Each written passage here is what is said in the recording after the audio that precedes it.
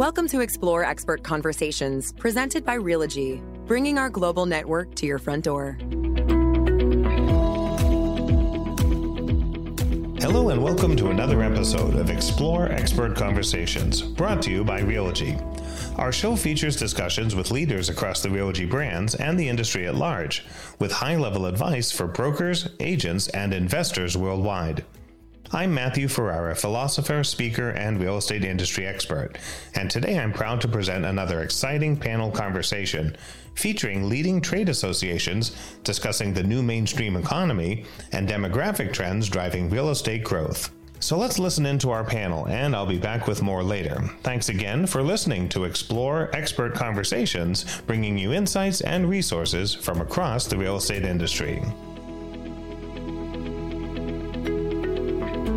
Let's get into what is definitely going to be a very insightful conversation. Joining our four leaders, four people who are have been not only heads in their markets, but heads in their special leadership roles in charge of helping all of us tap into and engage and grow through the diversity markets that are not just driving the real estate industry, but obviously driving the growth of our country. And so I want to introduce them really quickly, and then I want to jump into some amazing stuff that's been happening and share their wisdom with you. So kicking us off, Norina Limon is the Senior Vice President of Public Policy and Industry Relations for the National Association of Hispanic Real Estate Professionals. That's NAREP, for those of us in the know, if you will. And she heads the organization's policy and advocacy efforts on a wide range of issues, including home ownership, housing inventory, credit access, and immigration. She also runs the Hispanic Wealth Project, which we'll hear a little bit about today.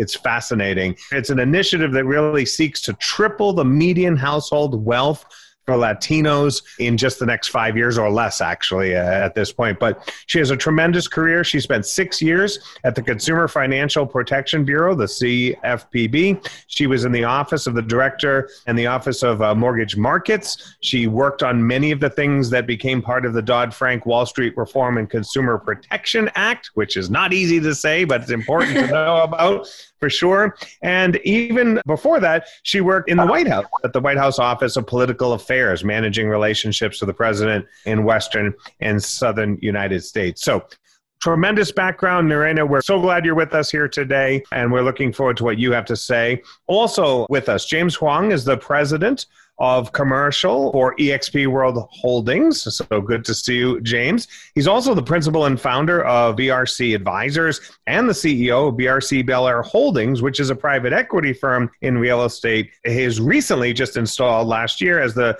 national president of AREA, the Asian Real Estate Association of America. James, good to have you with us here today.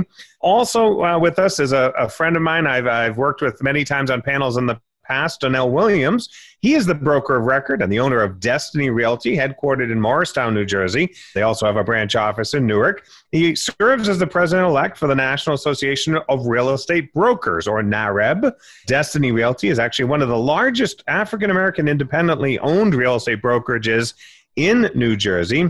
And as a longtime member of NAREB, Mr. Williams has been actively involved in the association's efforts to promote the meaningful exchange of ideas about real estate business and how to best serve clientele. Donnell, good to see you here with us today. Thanks for sharing your insights. And certainly, last but not least, John Thorpe. John Thorpe is, he started his real estate career in 1999 as a real estate agent, but now has been part of Realogy since 2004. He's worked as a manager, a trainer, a business consultant, a recruiter, and even a member of the franchise sales team. For the last 7 years, he has been the regional vice president, membership development for Better Homes and Gardens Real Estate, and was recently honored with the Crusader Award by Risk Media for his work in the LGBTQ community, including, of course, his role as chair of Realogy's LGBTQ Employee Resource Group, which we call Real Pride. John, glad you're with us here as well. So thanks all of you for sharing your insights and your enthusiasm also for these really important issues. let me just kick this off, and I'm going to go right over to Nerina to start, and just talk a little bit about the associations that you are the leaders for. Just tell us a little bit, well, also about yourself, of course, but tell us about the associations, because when we think about these associations, they have grown so much in the last decade. Absolutely. Well, first of all, thank you so much for having us, and hello to the rest of the panel. I'm so excited to be here with all of you. Well, NAREP, the National Association of Hispanic Real Estate Professionals, is actually having its national conference right now called NAREP at Latitude. We are an organization that is individuals across the nation. We have over 100 chapters comprising of realtors, of loan officers, title companies, so the entire gamut of people involved in the homeownership space. And our mission is to advance sustainable Hispanic homeownership.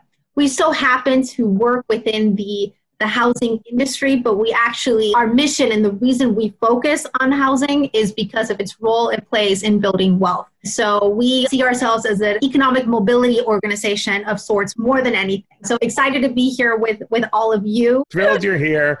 And yes, I myself am a member of NAREP, and I know the work that they've done for the years I've been a member.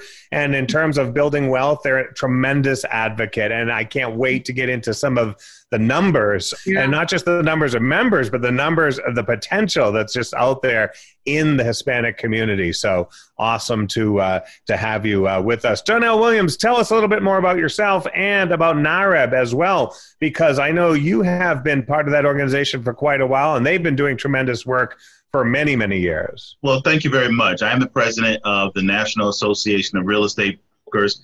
I like to pronounce it NAREB, or identify it as NAREB. We are constantly, even though we're 73 years old, we keep getting kind of mixed up with NAREP. Yeah, so, they call us NAREB as well. Yeah. So I'm going to draw the line in the sand here, NAREB. We'll use the initials today for sure. I believe that for African Americans, for Black real estate professionals across the country, that we are the premier organization for networking, advocacy, relationships, education, and business, NAREB. I've been there for some time. The organization is 73 years old.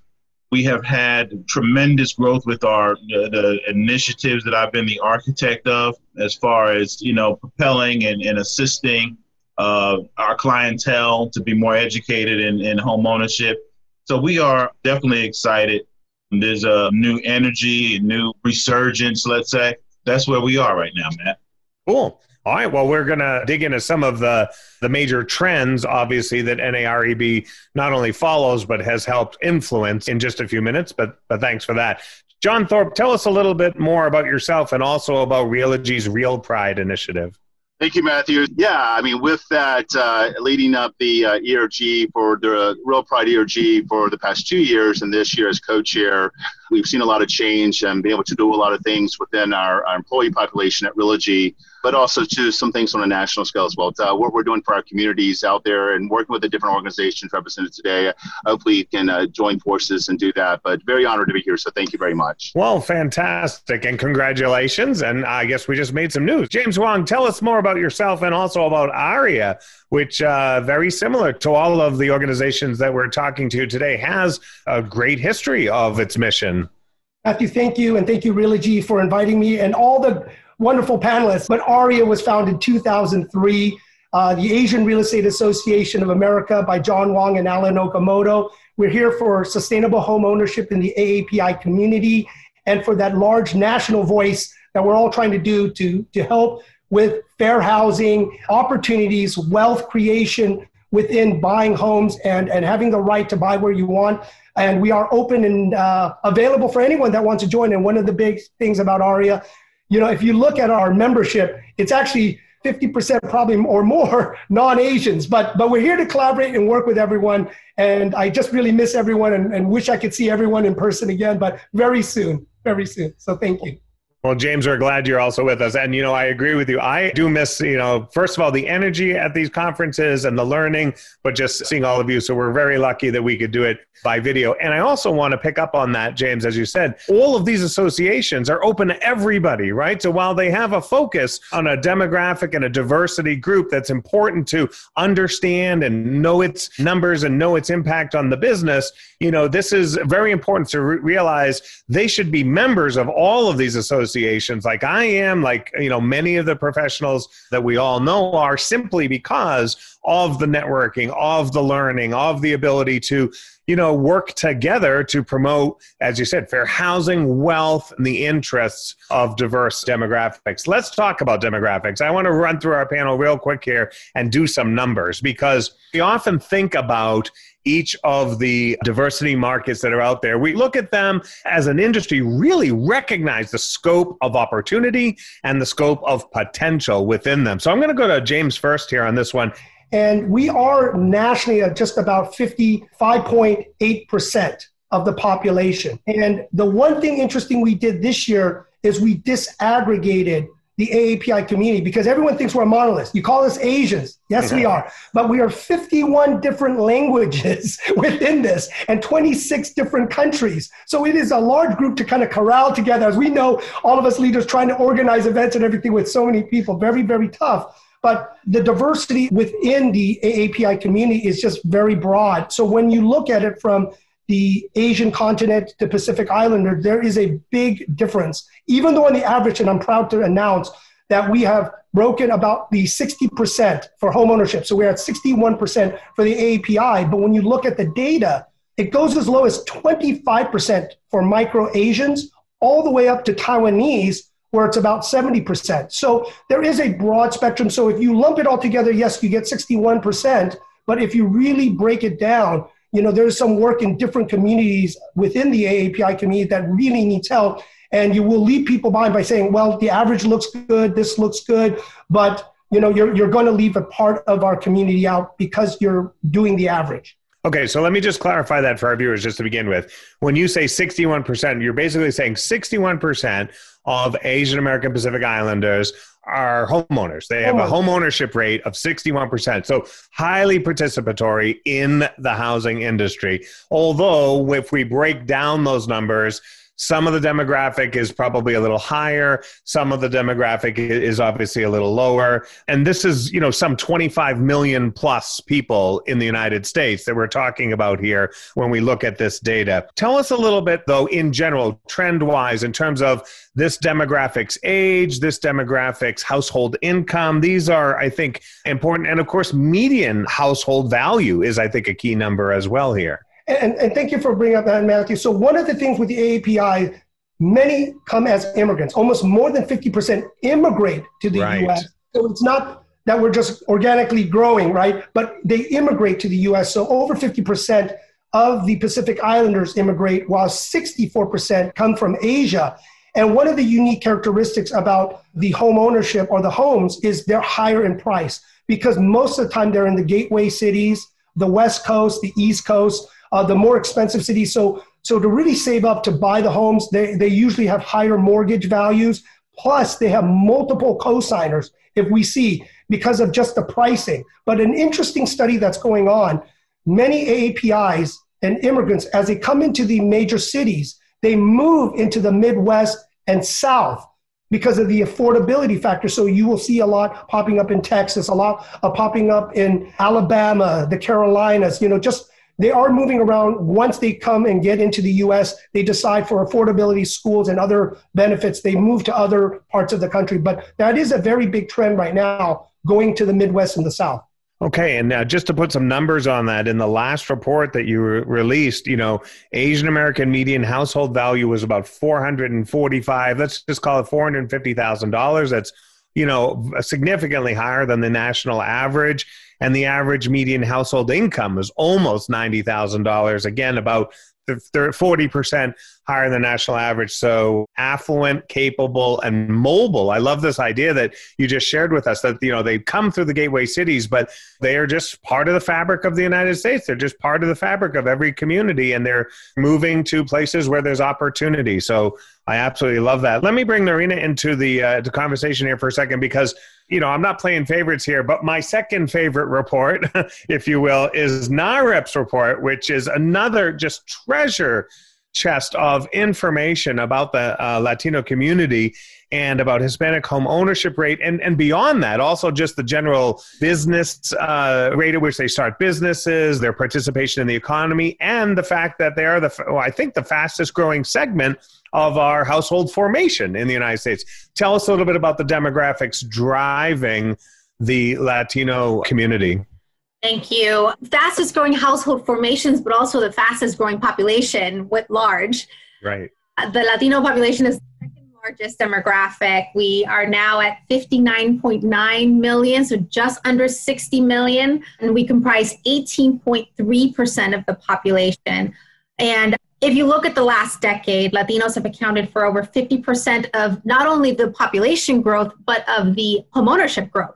So if you look at the time, Latinos and communities of color, the African-American Latino community was devastated after the Great Recession. Latinos lost 2/3 of their household wealth, but we have seen some ardent desire for homeownership in a precarious way, where Latinos have increased their homeownership rates for 5 consecutive years. We're the first demographic, even before the non-Hispanic white population, to increase the rate of homeownership after the Great Recession. And we're seeing promising signs in the sense that the household formation is a key indicator of housing demand. We look at the demographic, the Latino population has a median age of 29.8. So it's a very young population. If you think of 29-year-olds, Latinos are just aging into prime home buying years. And you look at, the population at large, 1 in 4 Latinos is under 18.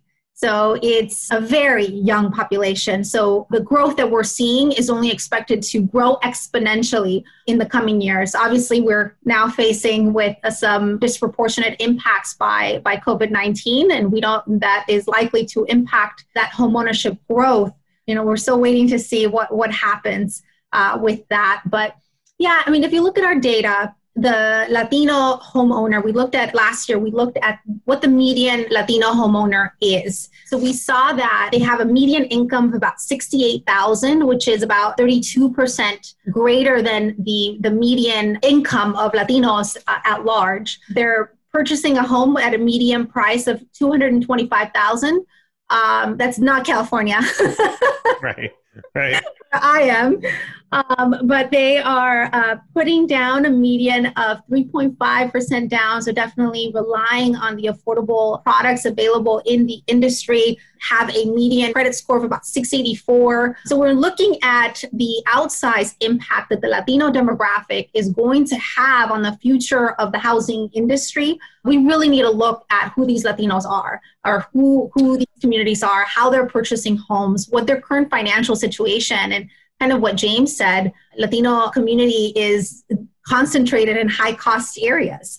And the way that they're purchasing homes is by pulling money together in many of these areas with different family members, or more likely to live in multi-generational households. Actually, I think the Asian American community, the Latino community are pretty equal when it comes to multi-generational housing. But when we think about products, when we think about our business practices, that's a very key nuance, I think, that we need to think of. Definitely. And we are going to talk about we want to get your advice on best ways to engage all of these communities. I want to just get a sense, though, of really the size and the scope and a little bit of the profile, because as you said, there's about 5 million Latino millennials who basically are primed to enter the real estate marketplace through home ownership as well as rental. And home ownership is a big deal culturally in terms of building wealth. So. That's also another thing we just have to keep in mind there. So, all right, let me get our other two guests to give us a little bit of insight into the demographics of each of their organizations and the groups that they represent. Donnell, tell us a little bit about, the sort of size and impact that your members and also, of course, obviously, the population at large represent. Well, the African-American makeup in this country is 13%. We're 13% of the American population. The last year, about 12 months ago, we had a 40.6 home ownership rate. I'm happy. I'm not celebratory, but I'm happy that right now we're at 47%. We got a huge growth spurt due to some of the initiatives that we put in place and how we structured it and how we went about changing the conversation through our advocacy and our initiatives. We're very pleased about it. We're not, elated. We know that there's more work to do. Our home ownership rates have been hindered. Either, there was forethought put into it. Okay, so we're out there trying to capture those folks. There are 1.7 million Black millennials that make over $100,000 a year that do not own a home. We went after that market. The average rate, 2019, average age in 2019 was 39 to 44 before the first Black person bought their first home. So we've attacked that with a ROSI committee, Real Estate Opportunities for Seasoned Individuals. So we are moving. We are moving forward with debt-free programs, what have you, to actually capture and more enlighten and educate our consumer base and our clientele and our neighbors. 47%, which is the last quarter by the U.S. Census Bureau, is just not good enough. That's what we're trying to focus. All right. Well, it's good to see some movement in the right direction, but as you said, challenges that we want to be focused on. Obviously, many of our viewers here want to get involved in that. And I'll ask you about, in a couple of minutes, I want to come back to you and ask you about the Realist program and how that might, be a way for them to participate. John, the LGBTQ community is obviously a significant segment not of home ownership, a significant segment of just the population, but of homeowners. And the numbers in the last 20 years have grown, dramatically in terms of LGBTQ homeownership, access to property, but also just more generally, the profile, the sort of consumer profile of LGBTQ buyers and sellers is generally skews a little higher as well. Tell us a little bit about that community. I think I would tell you, when you're looking at data, I'm preparing for this call, a lot of anomalies there. And so it's very interesting.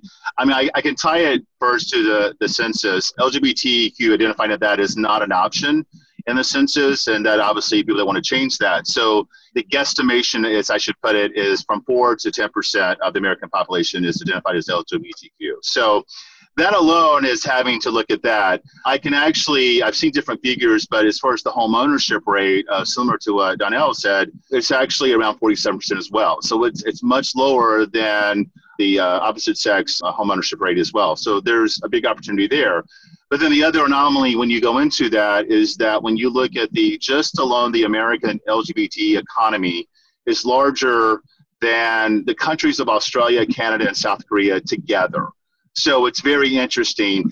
And obviously a lot of that habitation is in your more metropolitan areas. But those things are changing. And obviously with COVID and work from home, we're obviously looking for those trends. And so definitely what this group wants to do is have those outreach to not only the cities, but also to more smaller cities and rural areas as well. So that's what we see as very much needed when we look at these stats. That's a great point, is that it is hard to measure, because of the fact that it is not part of the census. Hopefully that will change. But more importantly, it also gives the real estate community an opportunity to be on the forefront of that, also to be making sure we can help gather data. We can get some insights. If the government hasn't caught up yet, in the meantime, we can, as you say, especially for a segment of the population that has such a tremendous purchasing power, such a tremendous impact on the economy again, as I think all of you, as our guests here today have pointed out, just in every corner of every neighborhood of America, and I think that's really important to recognize that while we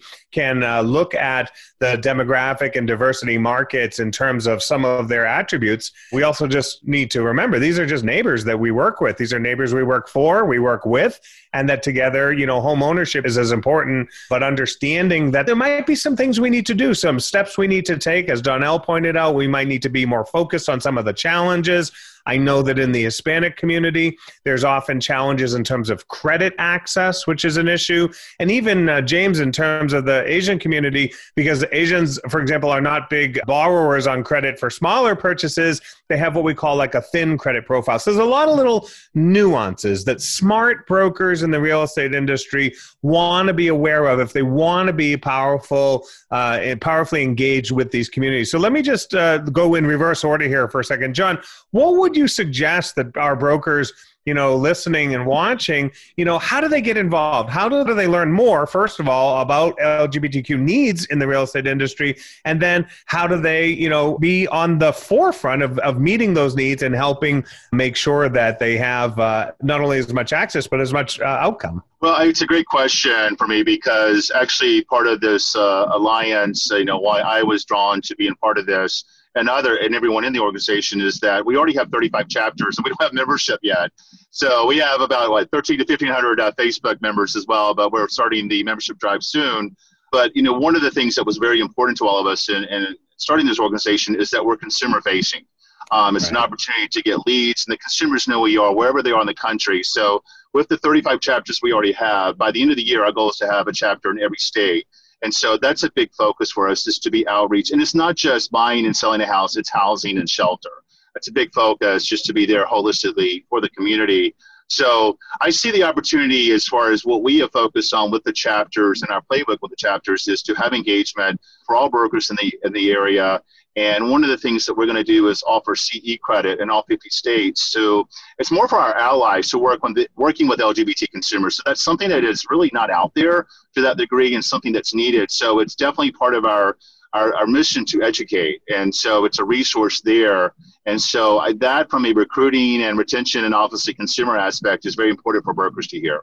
So I was just going to say that obviously there's a direct way in which we can engage the community, which would be to make sure that we recruit and retain professionals who are members of the LGBTQ community and can, of course, not only bring that knowledge and bring that experience into the brokerage, but then help the brokers grow, configure their approach to be more engaging, to do better work with LGBTQ consumers. Absolutely. And I want to add, just like with James, Serena, and, we have a lot of allies, so you don't have to identify as LGBTQ. And so, that's very key is that, they have gay friends or whatever it may be, or just knowing that, hey, I'm working with this agent, I'm not going to be discriminated against. Because let's face it, that's the number one concern is discrimination. I think that's why we're all here.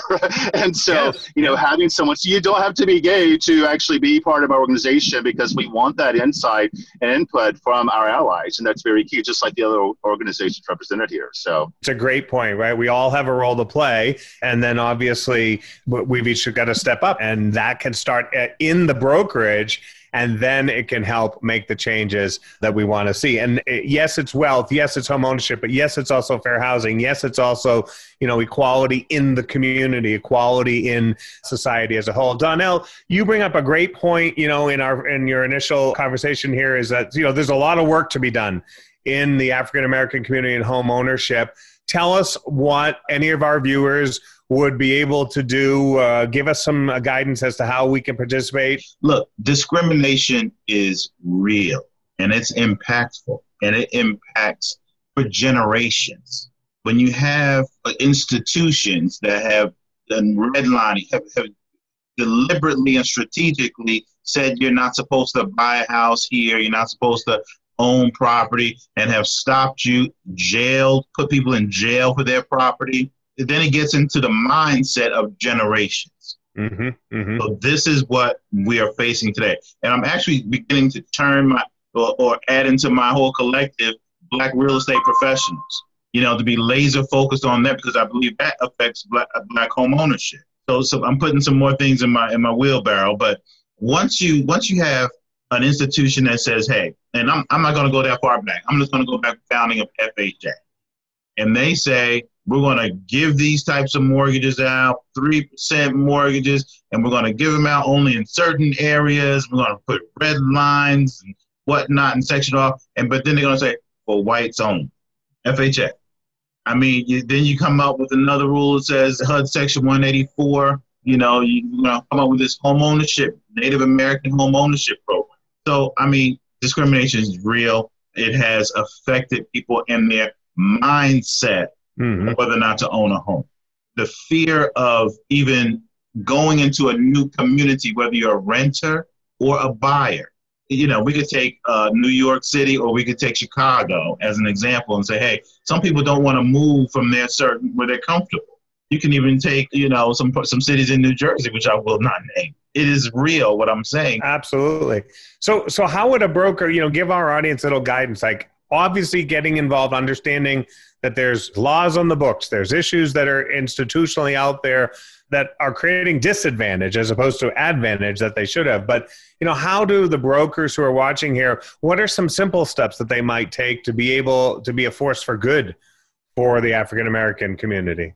Well, we do advocate all the time. We believe in advocacy. We believe in that. We have issues. The American Dream Down Payment Savings Plan, where we can actually put money away, just like the college savings plan, 529, and just like that. That's been introduced to Congress. We're pushing that forward. Those are things. Also, helping educate Black or real estate professionals. Let's get some more folks into the business.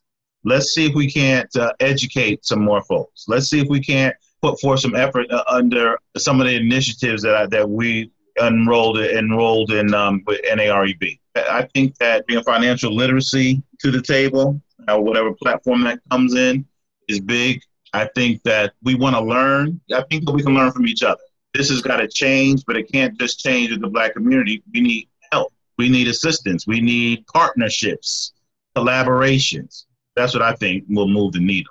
Makes sense. And I do also, again, I echo what I think both you and John both said. It's also about us as brokers making sure we create diversity in our offices so that we can understand the perspectives. They're in the forefront of every conversation that we're having, all the meetings. And then, of course, through education, we'll find new strategies for making change.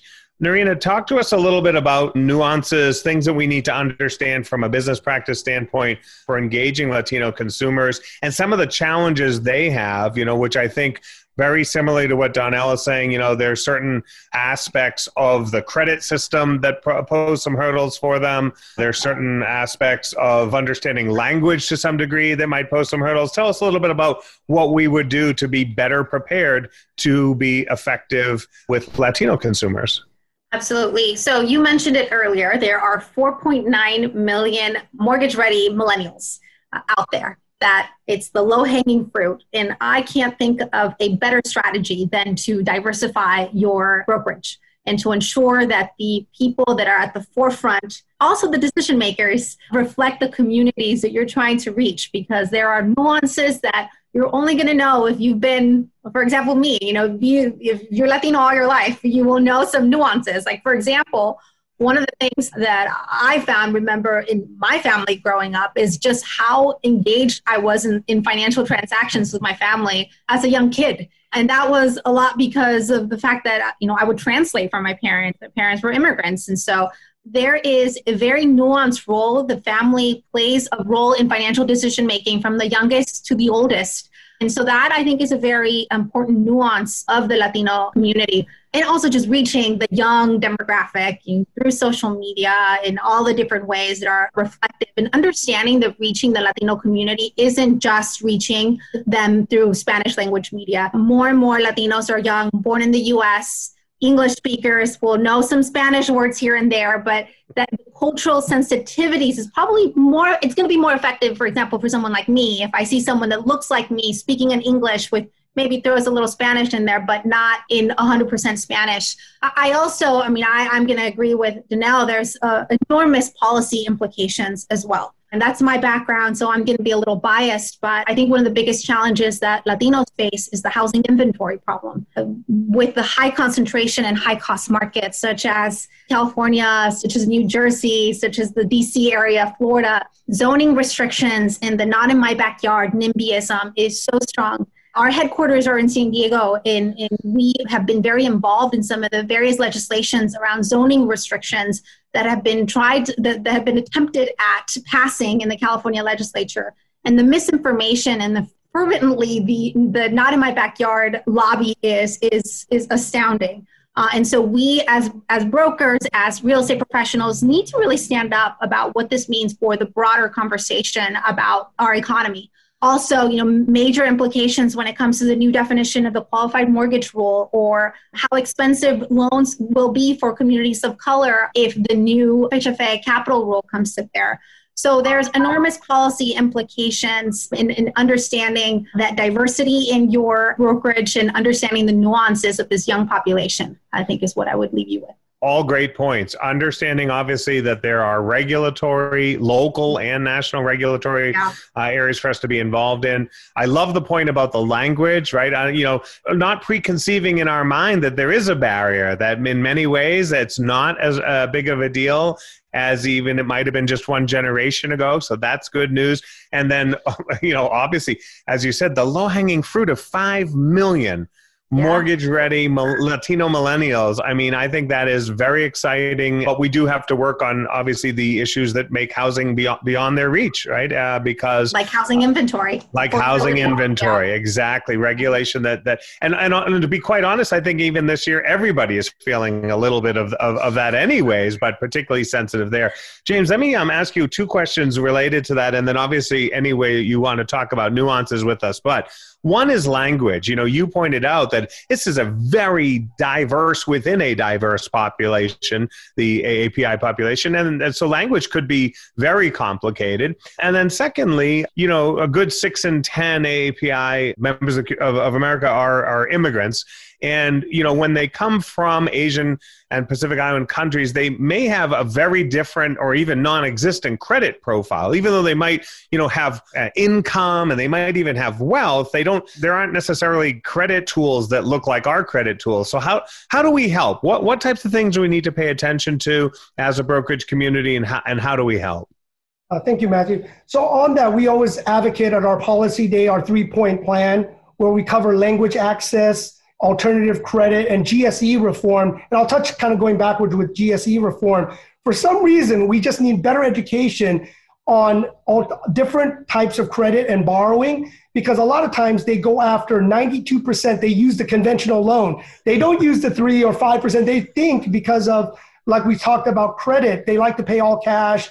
I know my parents saved all the money so they can buy their car. They just feel, if they had some debt on their credit card, they didn't like it. So they paid it all off every month. But we have to educate that building credit is okay. It's not debt, right? We don't want to obviously borrow and buy a whole bunch of stuff on credit, but managing, how we manage credit to build our credit profile so we can purchase homes and we can do more is very important. So with GSE reform, we just have to educate more AAPIs, because 92% use that conventional loan. And when we call with the credit file, like Noreen was talking about, that we were saying that there are so many people within our communities, within the minority diverse communities, that could buy real estate, right? They're ready for homes, but because they're evaluated different from the old FICO model, we need a new system, because they may be paying their mortgage, their other payments, they may be paying, their cell phone bills.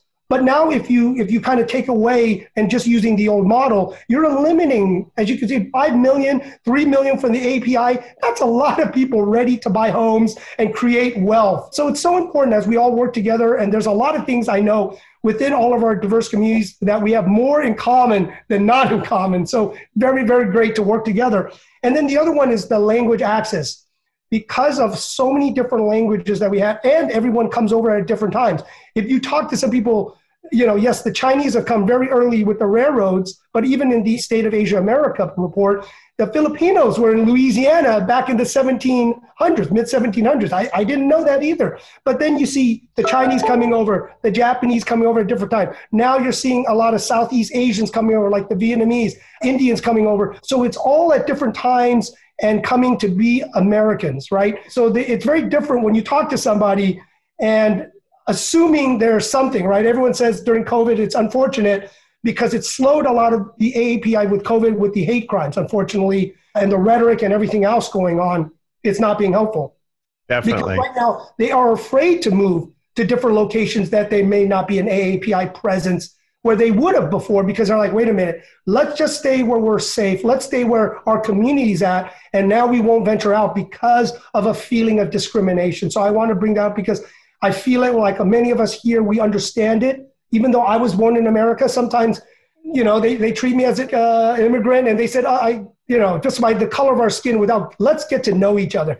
Then make a judgment. There's always good and bad in everyone. So get to know people. Don't use always the stereotypes. And joining ARIA is a great way to learn about diversity within the API community, learn about the culture and different languages, and collaborating with those that can speak another language to help your brokerage business.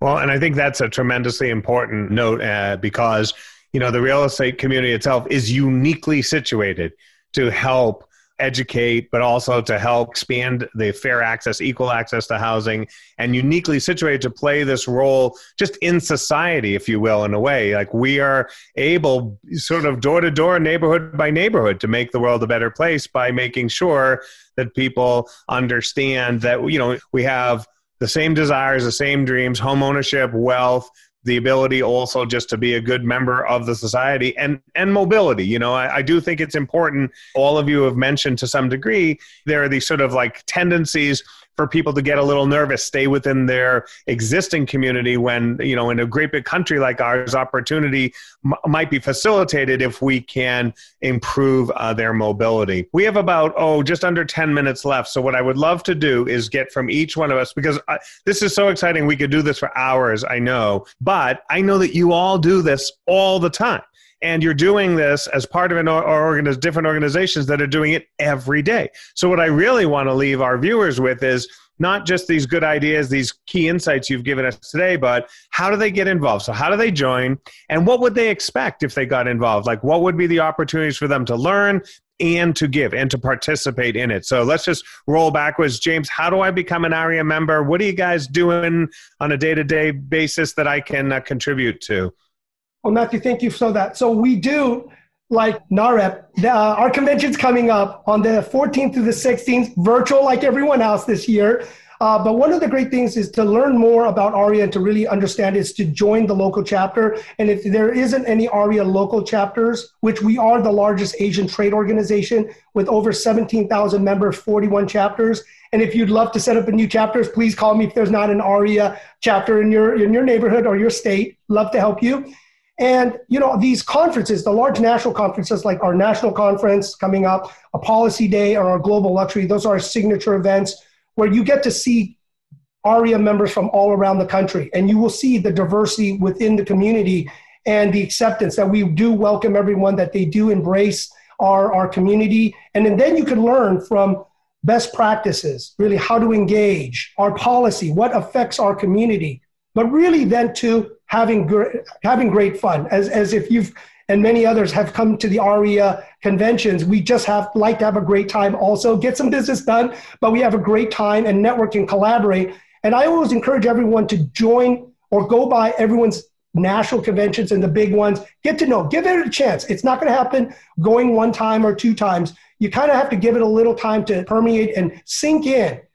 And really be open-minded to understand the culture and the people. And when you do that, you're going to benefit in ways that you don't even understand. And then you'll see that you'll want to take leadership and get more involved and then really collaborate. That's how I got to know everyone here so well, is because taking leadership, you build friendships with each other and we cross-trade and we help each other in whatever we can. So, I just say get involved with ARIA, but get involved with all of the trade organizations so you learn about diversity. And it just makes you better skilled to be a broker manager, recruitment, and serving the community. And I know that it's super affordable, obviously, to join ARIA. But as you said, there are many state and local chapters, and all of our groups here are appearing at realtor conventions. They're at all of the Realogy conferences. They're at other conferences as well. So, everywhere you might be as a real estate broker, you have an opportunity to learn and get connected. Narina, tell us a little bit about how do I get involved with NAREP and what can I do? I want to get involved. I don't want to just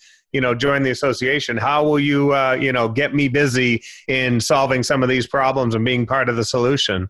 Absolutely. Well, first of all, there is a conference going on right now at Latitude all over the country. We have about 100 chapters. So encourage you to go to our website. You can get involved locally, or you can get involved at the national level. We have 2 major conferences a year, one in the fall and our policy conference in the spring. We also have our National Advocacy Committee, which I lead, which is part of the work that I've been doing for the past 2 years, is really leveraging the power of numbers that we have to really be a force to reckon with when it comes to advocacy.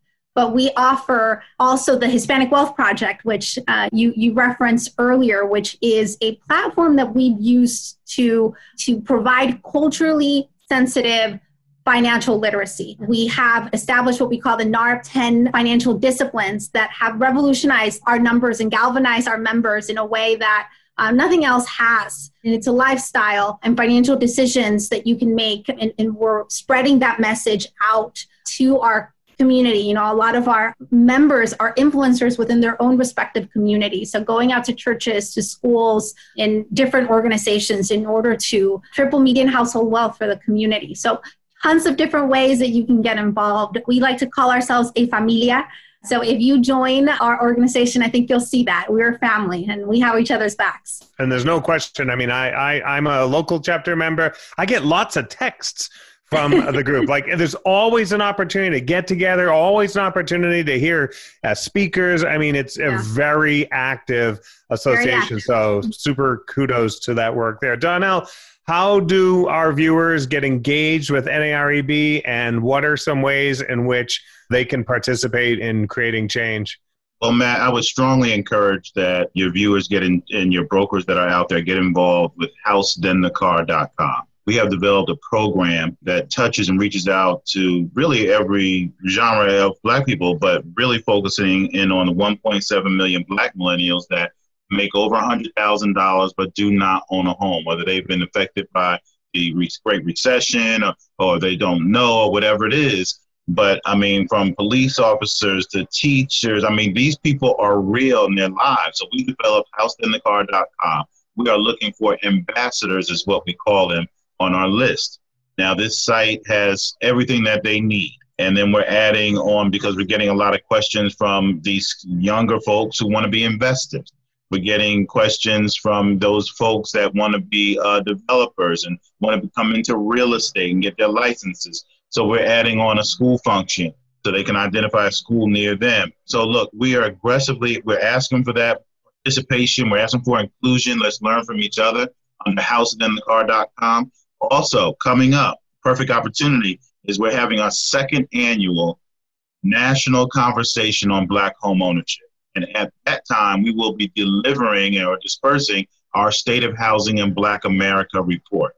You can go to the website now, and download an executive summary and a table of contents, but that will be released at the National Conversation on Black home ownership, which is October 27th. Very proud of the work that we're doing. I'm very pleased and happy that I was able to be the architect of most of it. That's where we are. Those two things I would strongly encourage. Thanks. Excellent. We appreciate that. And John, I know that you mentioned in the beginning, so I'd love for you to just tell us how we can participate. The Real Estate Alliance is new now, right? So this is something that's just getting rolling, and so it could use the help of all of our viewers. So tell us how to be part of it. Well, it's quite miraculous, the fact that this started in June. Yes, we were all involved in the industry and with LGBTQ issues, but the fact that we already have 35 chapters is pretty amazing, and also Puerto Rico. And it's just truly amazing the dedicated people that are involved with this. And so I am just honored to work with them. But one of our big purposes is our 3 things are advocacy, education, and networking. And we're a consumer-facing entity. And it's really about, we do a lot of great things on a national level, but it's in the local markets, in the communities. And so that's where we see a major difference is what, we're about, is making that. And I would be remiss if I don't mention this, because many do not know this, but there is no federal protection against LGBTQ being discriminated against in housing in the United States. A lot of people are shocked by that, but technically if I rent an apartment with my spouse, we could actually get evicted because we're gay.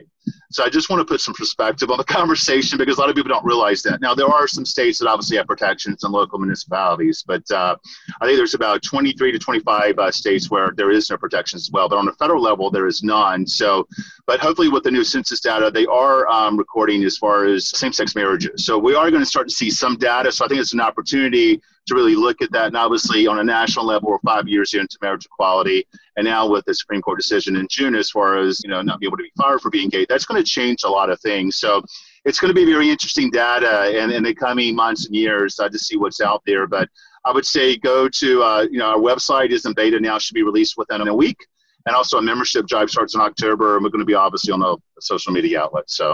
So you won't be hard to find. And it's a really important thing to call out that there are not federal housing protections for the LGBTQ community. It's a big deal. It has to change. The interesting thing though, and I think this is also important to point out, is that, Realogy is heavily involved not only in those types of initiatives, but with all of our associations that are represented on our panel here today. The Obergefell decision actually was a case that involved a Realogy brand broker. It was a Coldwell Banker broker in the heart of that decision. So it just continues to show, Realogy's leadership in the industry, but also in these important issues, all of which all of our guests here today have pointed out are about educating ourselves, expanding the diversity in the industry, and then engaging each one of these diverse communities to learn more, understand what the problems are, recognize that they're problems, and then get involved in changing them.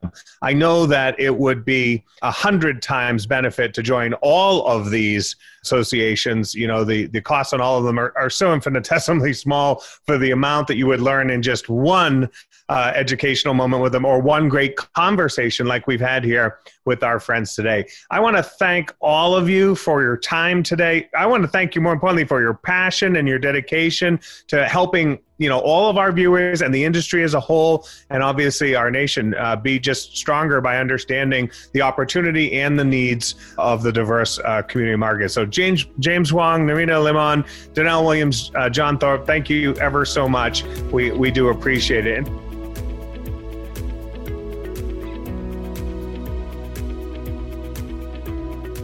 And that wraps up this episode. I hope the conversation you just heard offered some insights and understanding into the demographic trends that are driving real estate growth today. Thank you for listening and subscribing to our podcast. As always, if you enjoy our show, please encourage others to subscribe. And don't forget to rate the show and leave a review. I'm Matthew Ferreira, and this has been Explore Expert Conversations from Realogy. We'll see you next time.